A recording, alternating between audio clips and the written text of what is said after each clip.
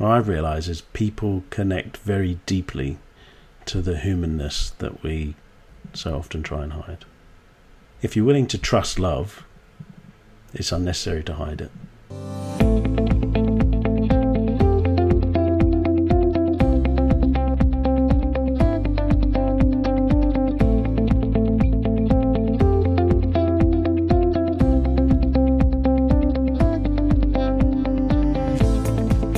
Hello, and welcome once again to the Coaching Life podcast, and welcome to 2017. And with this being the first episode of the year, a friend of mine had a nice idea. Well, he thought it was a nice idea. I think it's a bit of a squirmish idea, to actually interview me for my own podcast. So I'm going to hand over to him. So thank you, Mr. Dave Kibby. Thanks, Phil. I'm just still laughing at the fact that you're still laughing, which is wonderful, which might sound confusing to anybody listening, but there we go.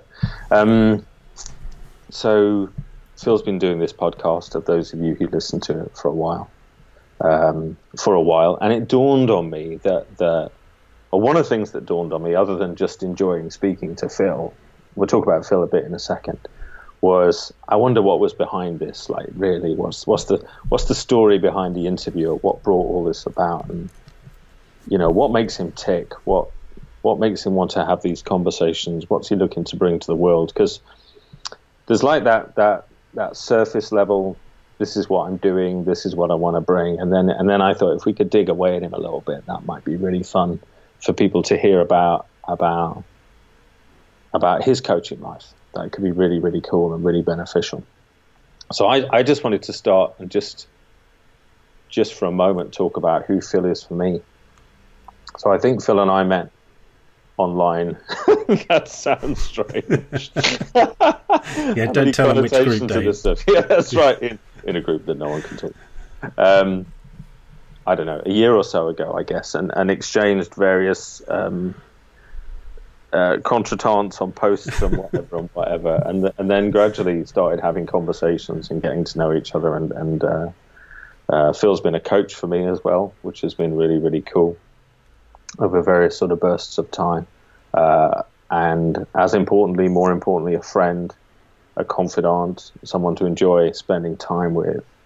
And I valued his sharing and his allowing of how he looks at the world, and retains a combination of humility and humor and extraordinarily capacity for not only love with a capital L, but with a small L, the practical nature of just being a really nice, open, authentic-y kind of dude, which I think is essential in our industry. So that's who the Phil G is for me, and that's quite enough being nice about him. I just put him on the spot and make him squirm now. So I just thought it'd be a great idea for somebody to talk to Phil, and not being someone who's usually shy about coming forward, I put myself forward to do that, and thankfully for me, I'm not sure for him, that he's accepted. So welcome to your own podcast, Phil. Oh. Thank you so much, Dave. No, I really appreciate you and your wonderful, kind words. Thank you very much. Pleasure. And pretty much all of it was true. So for the benefit of people who don't know you, Phil, could you start by just talking a little bit about how or maybe even what coaching is for you, and then how you came to make this coaching life part, a big part of what you do, who you are, etc. It's quite an experience to have a variation of your own questions thrown back at you, of course. And I have to confess, I had not given any of my standard template of questions any consideration. So coaching for me now, and it's probably something different to what it was, even a year ago or a couple of years ago. But for me now, it's very much about helping people connect with love. And anybody who looks at my Facebook wall will know I talk about love and the power of love, not afraid to talk about it, all the time, just bringing people back to that. a variation of that, I guess. Coaching would be about helping people discover what's true for them. And it was really that. There's a story behind that as to how this podcast came about. Really a quest, if you like, for uncovering truth. What got me into coaching? I started taking like people and team leadership roles in my IT career, even as early as, I guess my first team leadership role was about 1990, just of a small team, desktop computer support team when I worked for BT. And from that moment onward, I was always in team leadership roles through my IT career until I left, 15th of April 2011. It's not a date you forget. So it was always, and it sounds kind of cliche, the people aspect of that job always fascinated me. I loved being fascinated with people, how people are different, how they respond differently to different things that are going on. You know, like even in that small team, I was fascinated. There was one guy who didn't matter what time I got in the office, even if I got there at the same time the security guard, there'd still be a guy there before me. And yet there was another young lad who lived literally across the street in an apartment block across the street from the office, and he was always late. And it's just little things like that I find fascinating, how we're all different, and yet underneath all of that stuff we're also all the same. So because of that fascination, I just wanted to help get the best out of my people. I don't know why really, I always saw it right away that if I focused on helping people to be happy in their work environment, like the tasks in hand would get taken care of by them. So I started reading leadership books and things like that. And when my marriage broke down for like the final time, because it was a pretty messy and rocky thing, but when it finally did broke down and I moved out, I sort of looked back on that and thought, whoa, what the hell happened? So that was when I started diving a bit deeper into human behavior and started reading books like The Games People Play by Eric Berne, and my brother-in-law at the time gave me a copy of M. Scott Peck's The Road Less Travelled. So I really started diving deeper then, and that was in 98. And through that did the usual thing, through being fascinated with human behavior, went through NLP training, and it was actually on NLP training that I came across the concept, and it certainly is a concept, of coaching as a profession, realizing that in my team leadership roles I had always been coaching people and supporting them, and I thought, whoa, so I can actually do this as a full-time profession. Not immediately, but literally within months, decided, okay, I turned down a contract renewal. I was doing like freelance consultancy at the time. That was in 2005, and yeah, turned down a contract and decided, right, I'm going to be a coach full time, without having any idea whatsoever about how to do that. Faffed around, did run some leadership workshops and stuff, and I was starting to get clients pay me just small fees, £20, £50, £100. But of course, like a lot of people, I ran out of money, went back into a corporate job for a few years, and like I say, finally quit the final time, 2011. So it's been very bumpy. And I realise almost on a daily basis how much I didn't know, how little I knew at pretty much any stage of that, wherever you'd like to dive in. That's wonderful. Love it.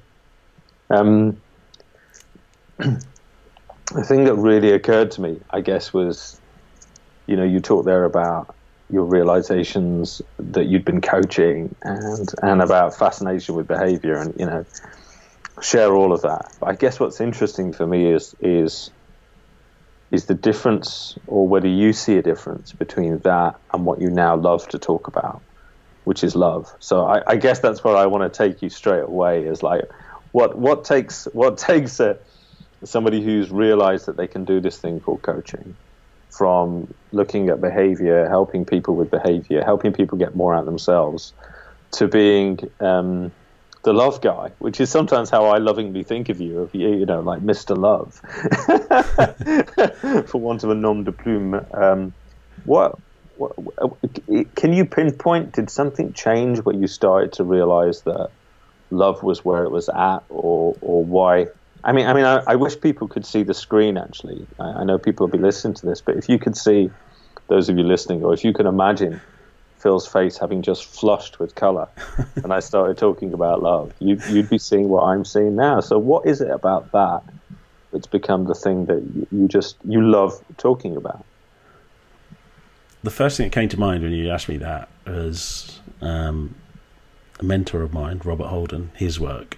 And I can't remember when I started really following his work and listening to him on Hay House Radio and started reading some of his books. But I went to my first Robert Holden workshop in San Diego in November 2014, so only a couple of years or so ago. And that was immediately after another coaching event, which was very, very different actually to the kind of work that Robert teaches. And the Robert Holden workshop was success intelligence, so it was really delving into what we all think is success. And as we delve deeper, and the deeper we go, we realize actually Robert describes it as that what everybody really wants is an experience of their own heart. To me, that's like mind-blowing. And when I look at pretty much anything we want to do, you can probably deconstruct most fears that we have, most things that we're doing, down to that desire for that experience, to who we really are. So for me, that was those whole 5 days with him was just amazing. I mean, I actually can't put it into words. And I can see how everything leading up to that event was also perfect, because like I say, it was literally 3 days before that I was at a coaching event, which is so different. I look back on that and I can see how egotistic a lot of the work that's explored in that realm is now. And I know, had I have not been at that workshop just 3 days before, then I wouldn't have had the opportunity to learn from the contrast that was being presented to me. So it was just so perfect. If I go back a little bit further, oh gosh, I've always been a romantic fool, actually, Dave. So always, a bit of a soppy old git. So there's that aspect, romantic love. But also, I get with you and knowing you a bit that there is that, and I think this might be good to talk about a little bit. There is that romantic element to you, and the soft, plush, and cuddly. The kung fu panda within you, I would say. but then there's also this like having had many hours now over a short period of time, but quite a few hours you and I have spent on the wire, and listening to your compassion and your depth of feeling, not only for the nice stuff, the red roses, that aspect of life, but the dark stuff, or that which we would call dark, the bit that people don't want to talk about, but ironically I think they really do. And I see that you share some really heartfelt stuff via social media or whatever, and so it's more, isn't it? It's more than just like we could skip over the whole get into the romantic thing, but I want to take you deeper into what you see as love out of the romantic. How do you see it? As far as I know, I've not read many. Never did any kind of study of religion or whatever. But as far as I know, in pretty much all scriptures, God is described as love.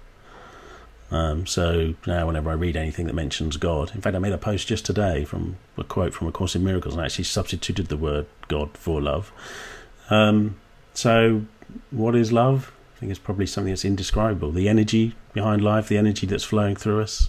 So, in perhaps the principles community, I would equate love to mind, the energy behind life, greater intelligence, the energy of creation.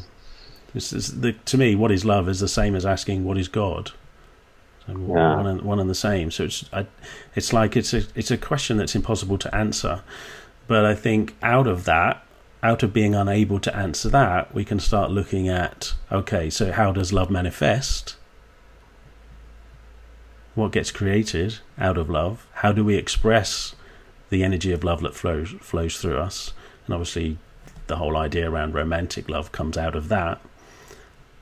But the other thing I think you were kind of sort of touching on that I've embraced much more, definitely over the last couple of years, is our humanness.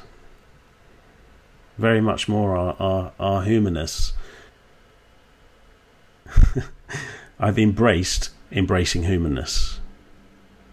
And what does that mean on like, you know, I mean, a lot of people who can listen to this will know you, or perhaps familiar with these kind of, I don't know, concepts or the way we talk about things. But if someone lands on this and you know, says embracing human, I mean, how can we never be, you know, what do you mean by that in sort of like everyday checkout terms? You can't not do anything that's not human. I don't know if I got the double negative right there, but yeah, you can't not do something that's not human. You can't have an emotion that you're not meant to have. You can't have a feeling you're not meant to have.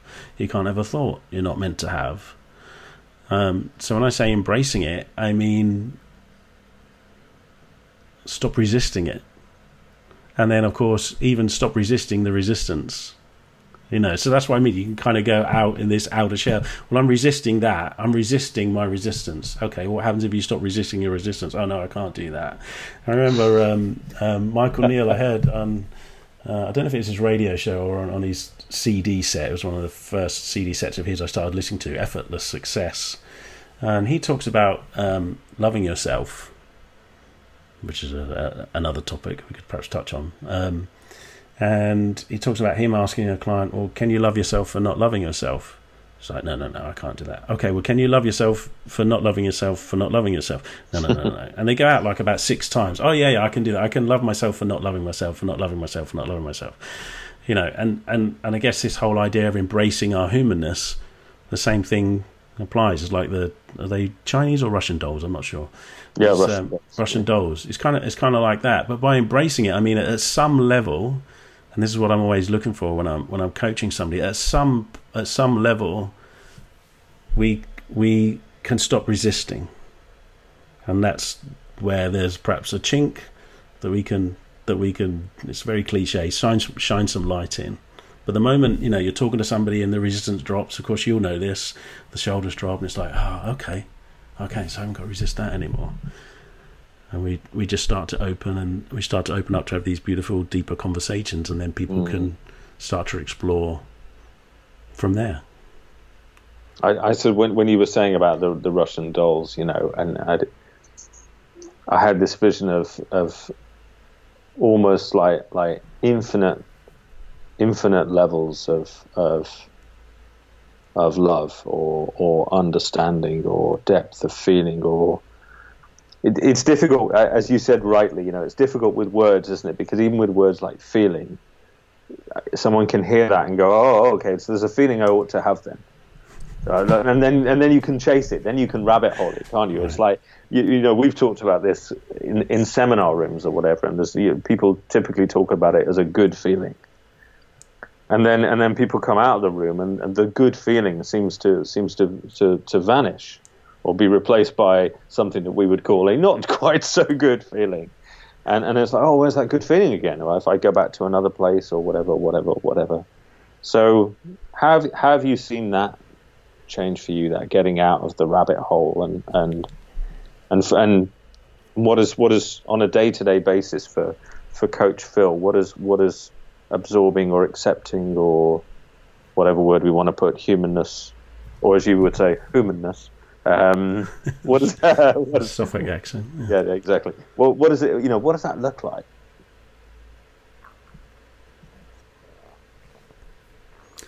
Do you know what? I don't even really know.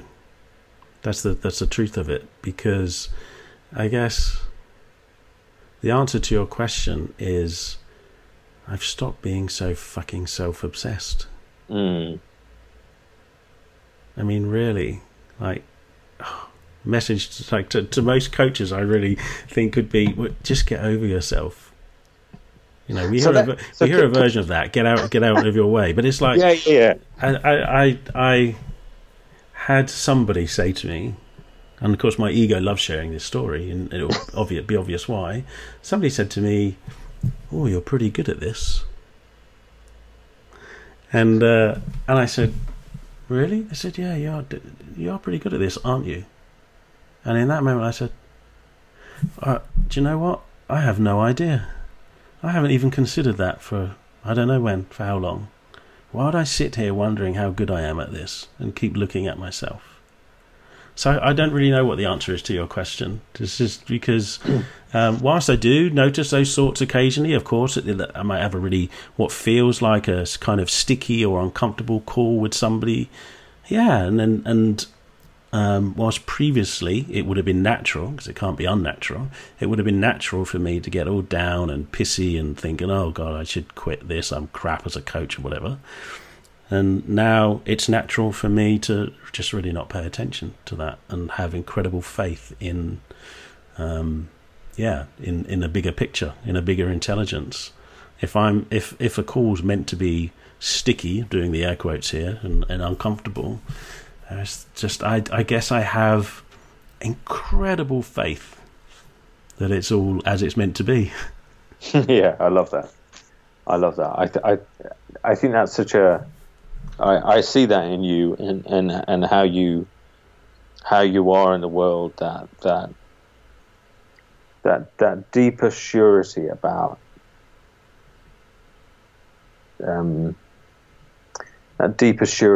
life.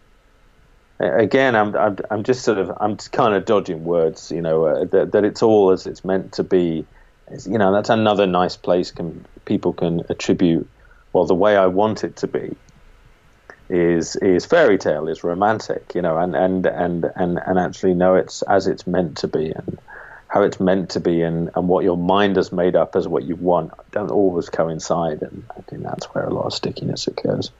I wanted to veer off, if it's okay with you, into, you were saying when you were talking about the Michael story about loving the self, and this word, you know, getting out of my own way.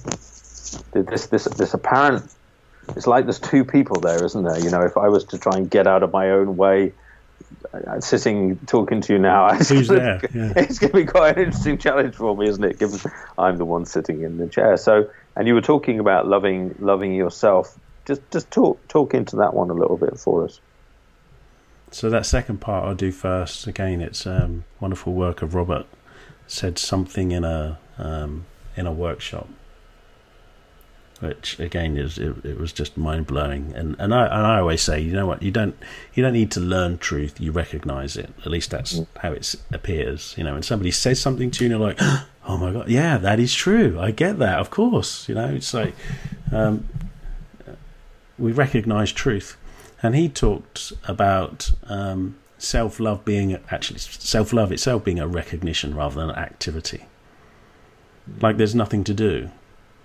So like if we consider that we have this spiritual energy that's running through us, this thing called life force, which I'll call love. We can call it, doesn't matter, we can call it dolphin air. It doesn't really matter what we call it. It can have any name you want. But we have this kind of energy flowing through us.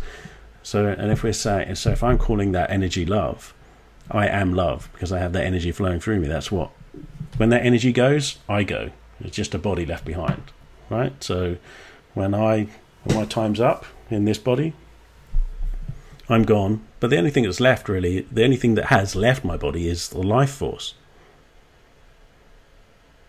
So if, and I can appreciate for some people that might be a big if, but if my starting point is knowing that I am love, I am that energy, I must love myself. It must be happening. And again, it depends on what perspective you take. If you think of the trillions and trillions of cells in your body, every single cell is there for you. Every single cell is, quote, loving you, keeping you alive. No matter what thought you might be entertaining and thinking that, you know, I should be 10 pounds lighter, or or should have more hair or whatever. It doesn't really matter. Whatever thoughts you're thinking about yourself, which might look like you're not loving yourself, you are loving yourself. That's going on right now as we talk. The miracle of love has already happened.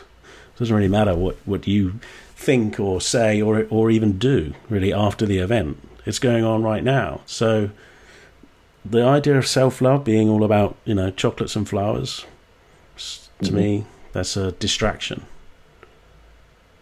So then seeing that to me, once I just, like many things, once you see it, it's obvious. That becomes a given. I don't have to pay that really much attention. It's just like, well, I know I love myself. I just forget that I do occasionally. That's kind of different to thinking it's something I have to actually pay attention to and do. It flips it on its head. What it means is occasionally I forget that I love myself. That doesn't mean I stop loving myself. That's going on regardless. Yeah, I like that. I think of it slightly differently. So I think there are times when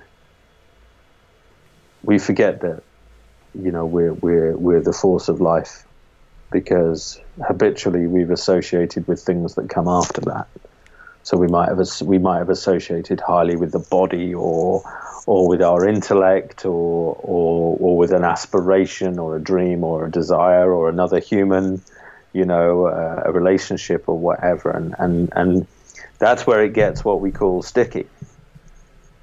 But the only reason it gets sticky is because we're in the middle of that forgetting process, and so it looks like it looks like something it isn't, which is why words become difficult to explain. Something that isn't. But I think there's a tangibility there, and you've got that great skill as a professional coach in bringing what can be quite an ethereal conversation back down to the simple pragmatics of day-to-day life, of day-to-day humanness, of day-to-day living. And I think your clients are thankful for that, I would say, in my view. Thank you. Yeah, thank you. Just share a little analogy I often use. It's like once you've seen something and you know it, you don't have to keep going back and studying it, even though you might forget occasionally. And I'll often use the analogy of having a pint of milk in my fridge. I've seen it. It's in there. So sitting here at my desk with my nice big fat microphone in front of me, talking to you, I think, in a moment I might forget that pint of milk is there. But I deep down I know it's there. I don't have to run back and just go and check and go and feel the condensation down the bottle. I just know it's there. I've seen it. I know it's there. It's true. Perfect. Let's talk a little bit about Coach Phil and about Coach Phil's business and how you've seen that. I think one of the questions we were sort of loosely chatting before you started hitting, having just pushed, I'd started laughing, sorry, having just pushed record, and then we're querying why is this happening. But one of the things we were talking about is how you've seen things change. So how's your business changed since not just the early days, but perhaps more recently in the last few years? I think that's always interesting, is to look at like the recent changes and maybe the risk of hallucinating, but maybe how do you see it? How do you see it going forward? What do you have a sense of a direction you're heading in, or what's it like in the world of Coach Phil? So things really changed from a business perspective in coaching for me once I came across the book by Rich Litvin and Steve Chandler, The Prosperous Coach. And whilst I think sometimes that book is misinterpreted, the principles in that book have the potential to be life-changing, actually. In fact, I actually include that book as one of 4 pivotal books in my life, actually. So it's because it just changed everything. And it wasn't until then that I was able to start to make money from coaching that meant that I could make a living from coaching. I'd faffed about before then. I made dribs and drabs and tried different things. But I did fall into the trap. So I was getting by, doing pretty well. I went for a stage of doing pretty well. But I did fall into the trap that a lot of people fall into of trying to be somebody or a certain way. Again, we talk about embracing humanness. To me, that just seems, well, of course, who wouldn't do that when we're looking for an answer or when we're looking for answers? So, in fact, I was laughing about this with a friend who went through a recording of a coaching conversation between us, by the way, just between the two of us, and really how we just laughed because it was just, some of it was just so manufactured. It's just so different. What's changed is realizing I don't have to try to be anybody, and that's so liberating. Which comes back to my previous comment about getting over yourself. Look, here's how I see it. Coaching is a beautiful profession in its purest form, which is one person sitting, standing, whatever, simply being with another person solely for that person, for no other purpose than for that person. And however loving we might think our relationships are, I don't know of any other relationship that has that kind of dynamic. All relationships are transactional, and indeed coaching is transactional. Like, you pay me some money, then we'll talk every so often, and I will sit here in the purest presence and love that I'm capable of having for you in that moment. But once you handed me the money, then I'm just simply here for you. It's nothing to do with me. It's nothing to do with me. So I don't have to try and do anything, try and be anything, and I'm just naturally fascinated and curious about people. I don't have to think about, well, what do I want from this conversation? Yeah, I think that really has been the biggest change. Because even in conversations, in proposal stages and stuff like that, with clients, I used to think I need to be trying to do it a different way, or I need to try and portray a certain aspect of what I want and whatever. Whereas now, I mean, some conversations I have with people, I'm like a little excited boy because I'm just letting it out. I'm just, oh my God, we have to do this.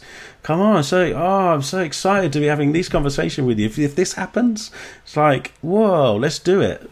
Because I'm just there really for as much as I can for the client. I mean, none of that's true, of course, because I'm actually here for me. But before you call me out on it, depends on from which angle you're going to look. But it's the biggest shift, definitely, and it's just over the last couple of years is just giving up on trying to be somebody. So I was fortunate to spend so I went through Steve Chandler's Advanced Client Systems School a few years ago, and Steve Hardison, who's kind of like legendary, if you like, in coaching circles, came and spoke to us, and I've spent some time with him since, and he talks about just simply getting paid for being him. And I have to say, yeah, I generally feel that's what's happening with me. My business is really about me getting paid for being me. I think that's wonderful, though, because I know I've experienced the same thing, and you've heard me talk about that. Yeah. And what's interesting is that, and it's particularly true in my executive coaching work, is that people hire me because they desperately want to be themselves. Everyone wants an experience of their own heart. Yeah. Exactly. And they want to be able to show up to that board meeting, to team meetings with their clients, with their suppliers, and it extends out to, and interestingly, often people say, look, in this context, I'm like, I'm really how I think I am, and I think everybody sort of knows it's a game that you can't really see yourself. You can only see some made up story about it, but most people have got that down. But they're onto something that if they can be more of that, if you like, in all contexts, then they know that, and it can cause some dust to be kicked up. But they also know that the richness that's there far outweighs any of the temporary noise and distortion and people going, oh, you can't say that kind of thing in this, and I just think it's really interesting, isn't it, when we, when we are that and by de facto, as part of the oneness of all things, have, if you like, give permission for other people to be that too. That's amazing, isn't it? It is amazing. To me, coaching's so much easier, perhaps, than a lot of people might think. I mean, how difficult can it be to just really love somebody and just be yourself and be curious about them and ask them whatever questions occur to you to ask in the moment? That's kind of it in a nutshell. So without just trying to be anything or anybody, it's purer, it's cleaner, it's easy.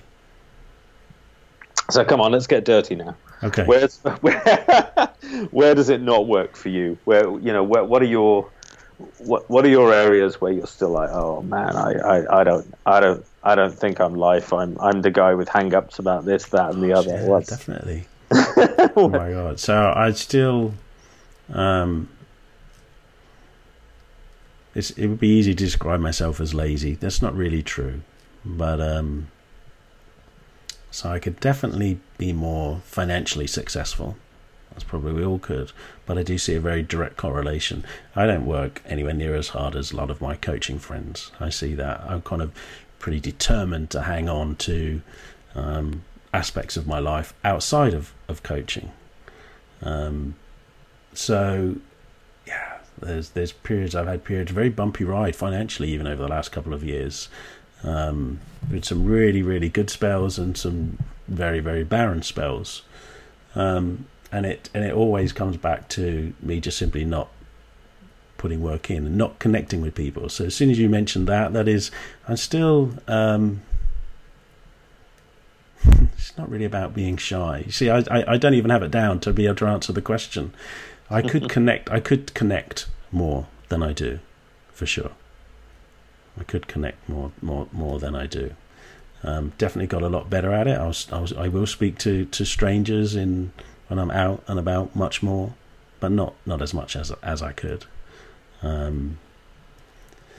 So I guess there's some consistency as well in that I don't have down.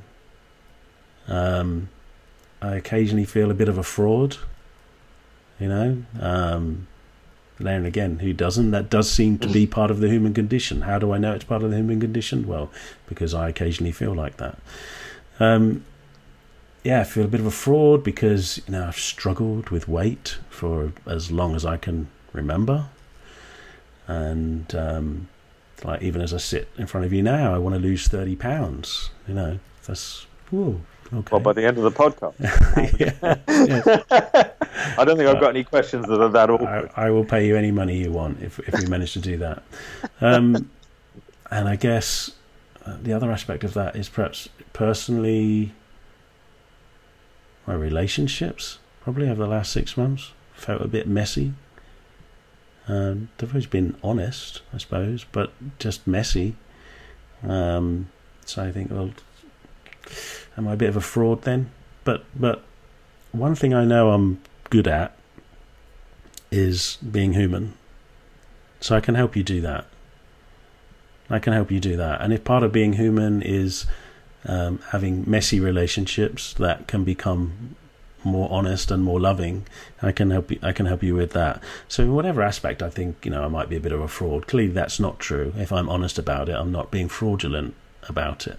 It's just, that judgmental voice in me telling me that I should have the perfect life if I want to help other people. But I'm not into trying to help people have a perfect life. I'm just helping people to have whatever life they want for themselves, actually. Yeah, I think that's lovely, isn't it? Because yeah, it is like, what is a perfect life anyway? A temporary, one of the things that's intrigued me about exploring different things is, often you get a notion that you want to do something, and essentially at that stage you're in love with the thought of it. But actually, when you come to practically do it, and one of my best examples of this was a particular car that I wanted, and eventually I'd been working hard and saved up and whatever, and I bought it and I sat in it. I was like, oh my goodness, this is uncomfortable.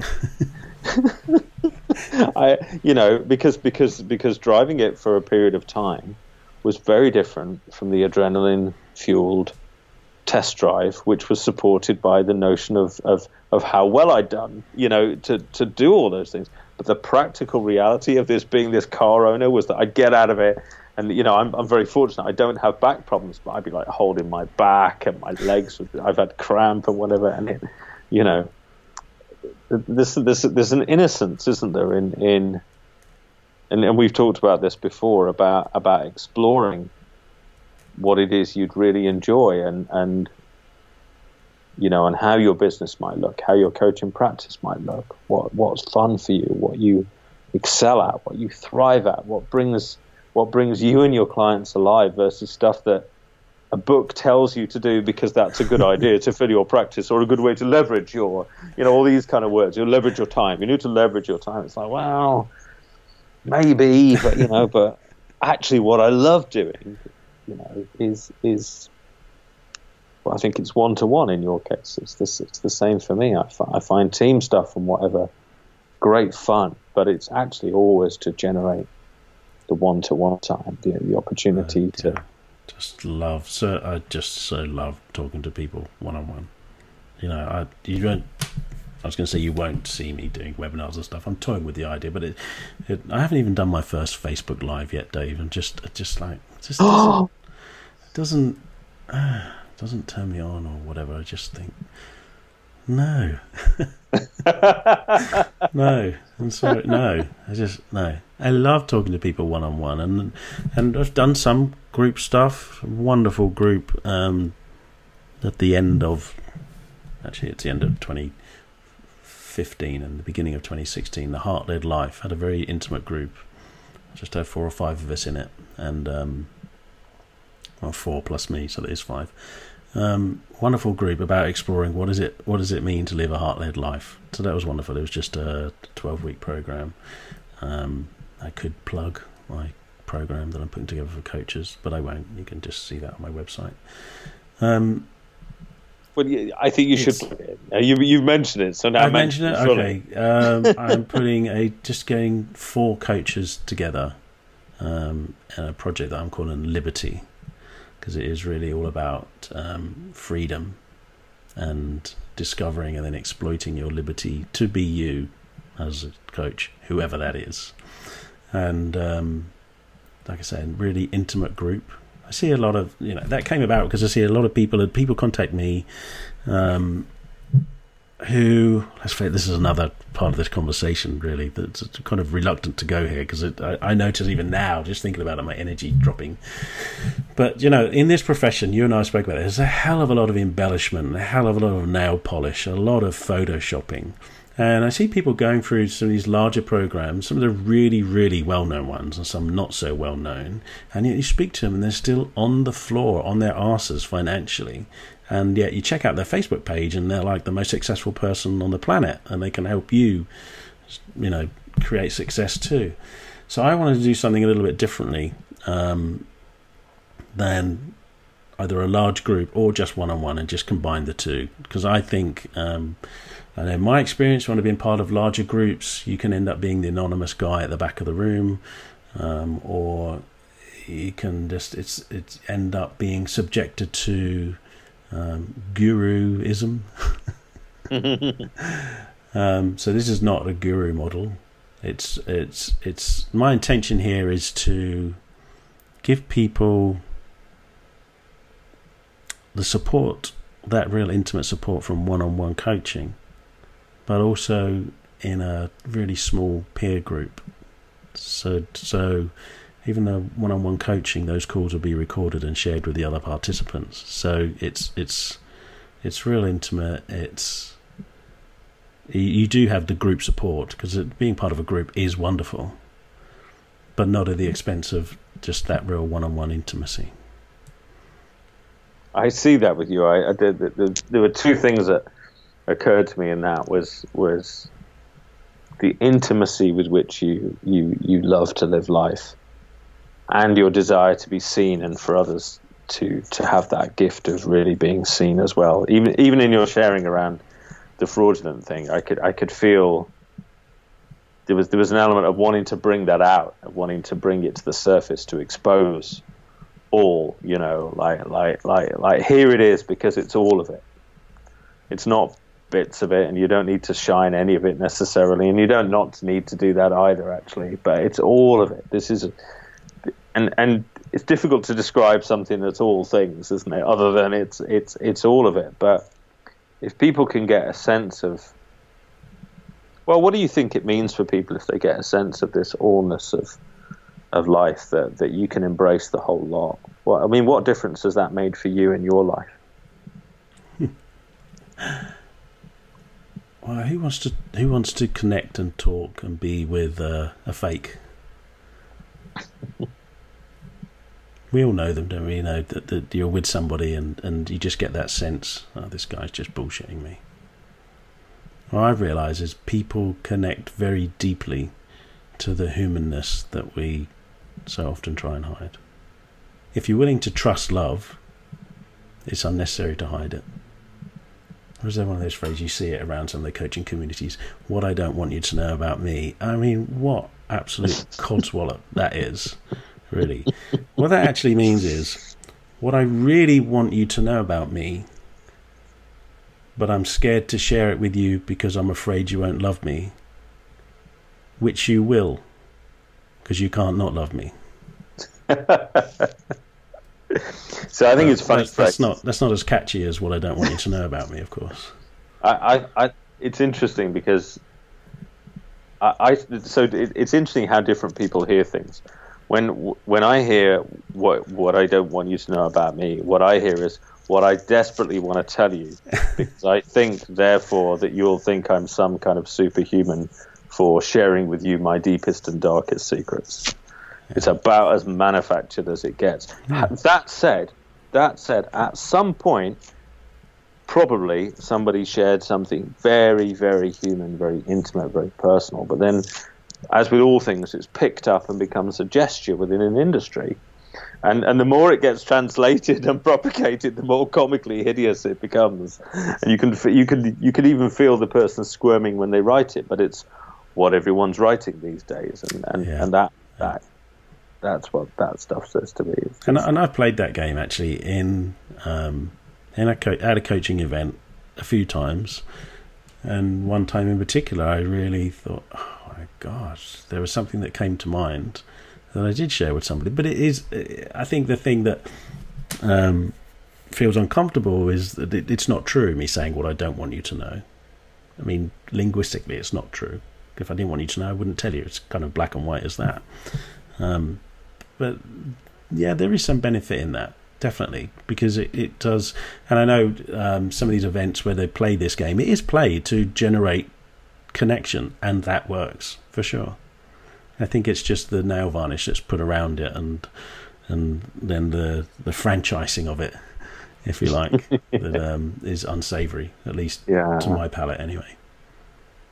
And it's funny, isn't it? Because even in things like that, you know, that's what generates connection. And it's like, well, not really. You know, connection can look like it's vanished, but it never goes anywhere. You can never be disconnected from that which is. It's impossible. We just forget that we are. We're distracted by who we think we need to be. Yeah. So the notion that that's what creates it is like, nah. Not so much. Yeah. Wonderful. What's on the cards for Phil 2017? It's going to be an interesting year, isn't it? In the world of form. How do you see Phil's world panning out? I want to do more retreats this year and some VIP days, because it's I get kind of lonely actually sitting in my little apartment. I live on my own, and sometimes the only face-to-face conversation I have with somebody during the week is, "Do you want some help with your packing?" You know? So I'm going to get out more, perhaps physically. Continuing to focus on the one-on-one stuff. Talking to, I love my clients so much. It's like, I have to tell you, I have one client, like recording this on a Monday. There's one client I talked to at 8 o'clock on a Monday. He's in Australia, and he couldn't make it today. I was gutted. And that inspired me to write something about sadness. Actually, I was so sad that I'm not talking to this guy. Continue to really focus on the one-on-one stuff. That's where the juice is for me. But I do know, I am excited about this Project Liberty, small group of coaches. Yeah, and like I say, more retreats. I'm going to do. I've done a few in Greece. I want to explore some other places as well. Take people there for a couple of days, and we just sit and talk for two or 3 days. Have beautiful conversations without trying to do anything, without even trying to coach. It's just really about, as I said earlier, about being present with somebody. And magic seems to happen just from doing that, allowing that actually, rather than doing it, from just allowing that. It is the most natural thing in the world to sit and talk with somebody and be connected with them. Wonderful. So, where can people find out about you? Where can they follow you up? Where can they stalk you for your lovely retreats and liberty and one-to-one work? So our website is philg.com, and you can find me on Facebook. I'm fairly active on Facebook. fbphil.com will take you there. That's it. Well, thank you, Phil. Thank you for sharing you with me and allowing me to share me with you, and for all that you are and have been and will be. It's been a great pleasure to spend time with you again. Thank you, Dave. Really appreciate you suggesting, offering, and indeed doing this. I always enjoyed talking with you, despite the colour of your clothes. Thank you.